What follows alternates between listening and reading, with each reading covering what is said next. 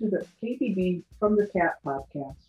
I'm Managing Editor Leslie Claggett, and this week I'm very happy to talk with Deborah Demare of Demare Design, which has studios in New York and Miami.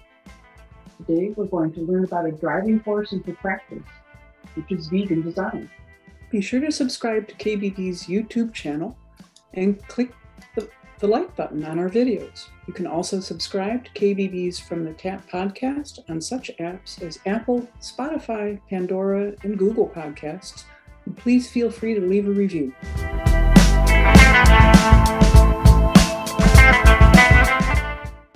Welcome, Deborah. Thank you so much. Glad you could make it. And why don't we start with the very basics? What exactly is vegan design? So vegan design is designing spaces and environments. For me, what vegan design is, my personal belief, is designing spaces that are not derived from animals, from any living creature. And they're also cruelty-free, meaning that none of the products are tested on animals. So a product can be cotton, but we want to make sure that it still wasn't tested on animals. How did you first become aware of vegan design? Well, I've been designing now over 20 years, which I can't believe when I say that.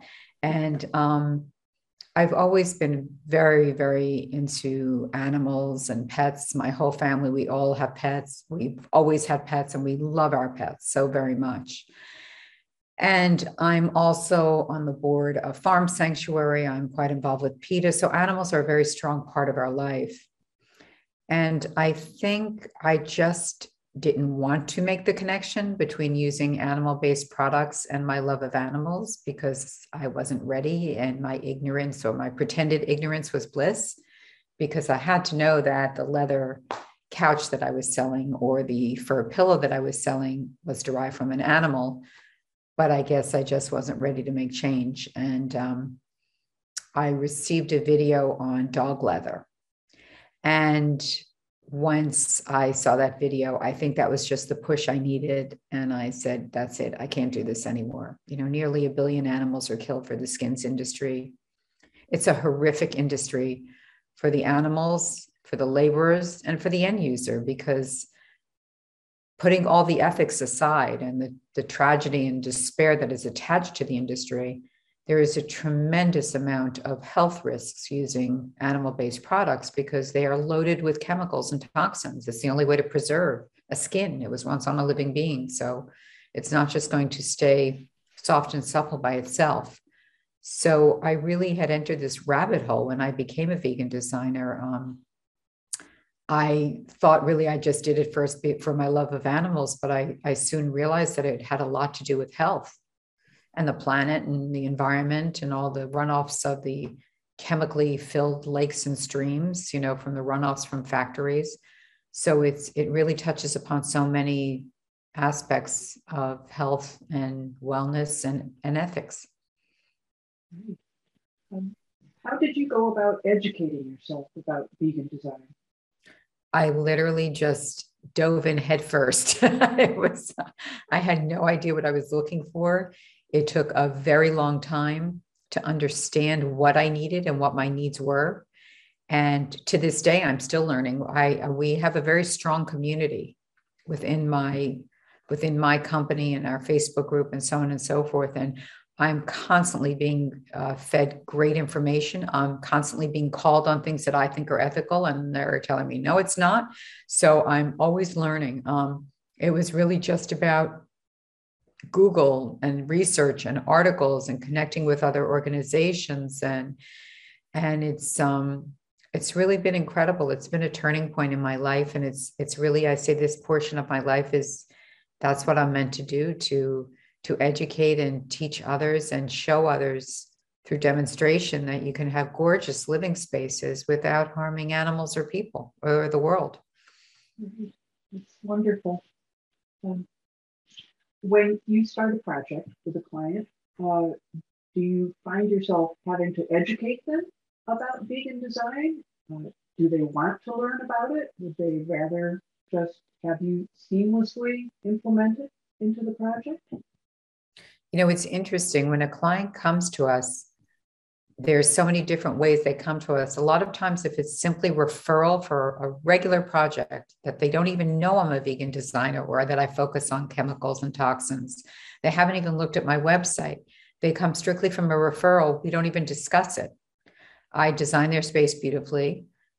If it's a luxury client, I'm using a very, very high-end faux leather, and they don't even question it. They love that it's durable, even though it's still expensive because they want good quality. So we have that kind of client that has no clue. And then we have other clients that come to us for ethical reasons, that they really want their space to be completely non-animal based because of ethics and compassion. And then we have the other clients that come to us specifically because they want a healthy space. They want it. We're getting that more and more. They want spaces that are as low in chemicals as possible, as safe as possible, for flooring, for everything from flooring to wallpapers to fabrics, for their child's room, for their living room, for their kitchen, everywhere, bathrooms everywhere. So it's been really interesting. So we have very specific groups of people that come to us. Do you know of any other designers, or do you educate other designers about vegan design? Yes, I have a whole nother platform called vegandesign.org where I educate designers. We provide a certification, a course that they take that gives them an understanding of it and how they would implement it in their practice. Because I say, don't do what I did at first, where I became 100% vegan. I mean, that wasn't a smart business practice. I did it purely emotional. I would still do it again, but offer it like staging, offer it like color consultation. You're now offering non-animal based design, and you can word it differently for your clientele or for your audience. It can be healthy. It can be cruelty free. It can be focused on wellness, because it's all integrated. So yes, our course is wonderful. Our community is wonderful. We also offer resource guides. We offer tip sheets. It's its own school, vegandesign.org. We have a shop on there because a lot of times then, even though we have a resource guide that designers can purchase, but let's say they only want to get things on Amazon. We have an Amazon shop that's focused purely on cruelty-free vegan items. What would you recommend people do to start integrating vegan design into their homes? Well, I think that it's for designers, there's the education, and which they can also implement with their clients. They can, instead of using, for example, to start easy, I say take baby steps. You can pick 5. 5 is always a great number. I love the number 5. Pick 5 things that are animal based, small things, not expensive things, that you want to switch out. So I always say start with the bedroom, because to me, the bedroom is one of the most important spaces in a home, because it's where we spend a third of our life, most of us, and it's where our body repairs itself. We're sleeping. When we're sleeping, our body is repairing itself. So start with the pillows. Replace your pillows get rid of the down pillows. Use down-free alternatives. Use kapok, which is buckwheat. Use a down alternative, a cotton. There's so many things that you can consider. You can go onto your decorative pillows. Replace, if they have a down insert, replace it with one that's a down alternative. If you want to go a little further and you have a leather chair and you want to replace that, you can do that, but that becomes more costly. But I think starting with little things, if you pick 5 things or you pick one type of item, I'm going to replace 3 wool things within the next 3 months. So perhaps you have a wool area rug loaded with chemicals. You want to replace that with an organic cotton or a hemp or a sisal, or even a rayon or polyester, which also has chemicals, but has less impact on the environment and is more ethical. So I say start small. It's a good idea. How do you verify that products or technologies involved in producing those products are vegan processes and materials? Well, what we have is, first on our site also, we have certified companies. So someone will apply for our logo is a trademark logo on vegandesign.org. So in order to get that logo, someone would have to apply for the logo. And we have a detailed questionnaire for them to apply as a company. Now, most companies don't offer completely vegan items. So as long as a company has one product that is vegan, we will allow that as a business listing, because our goal is that people will see that that company has one great product that is vegan, and it will bring them a whole new clientele, ones that are focused on health and wellness and ethics.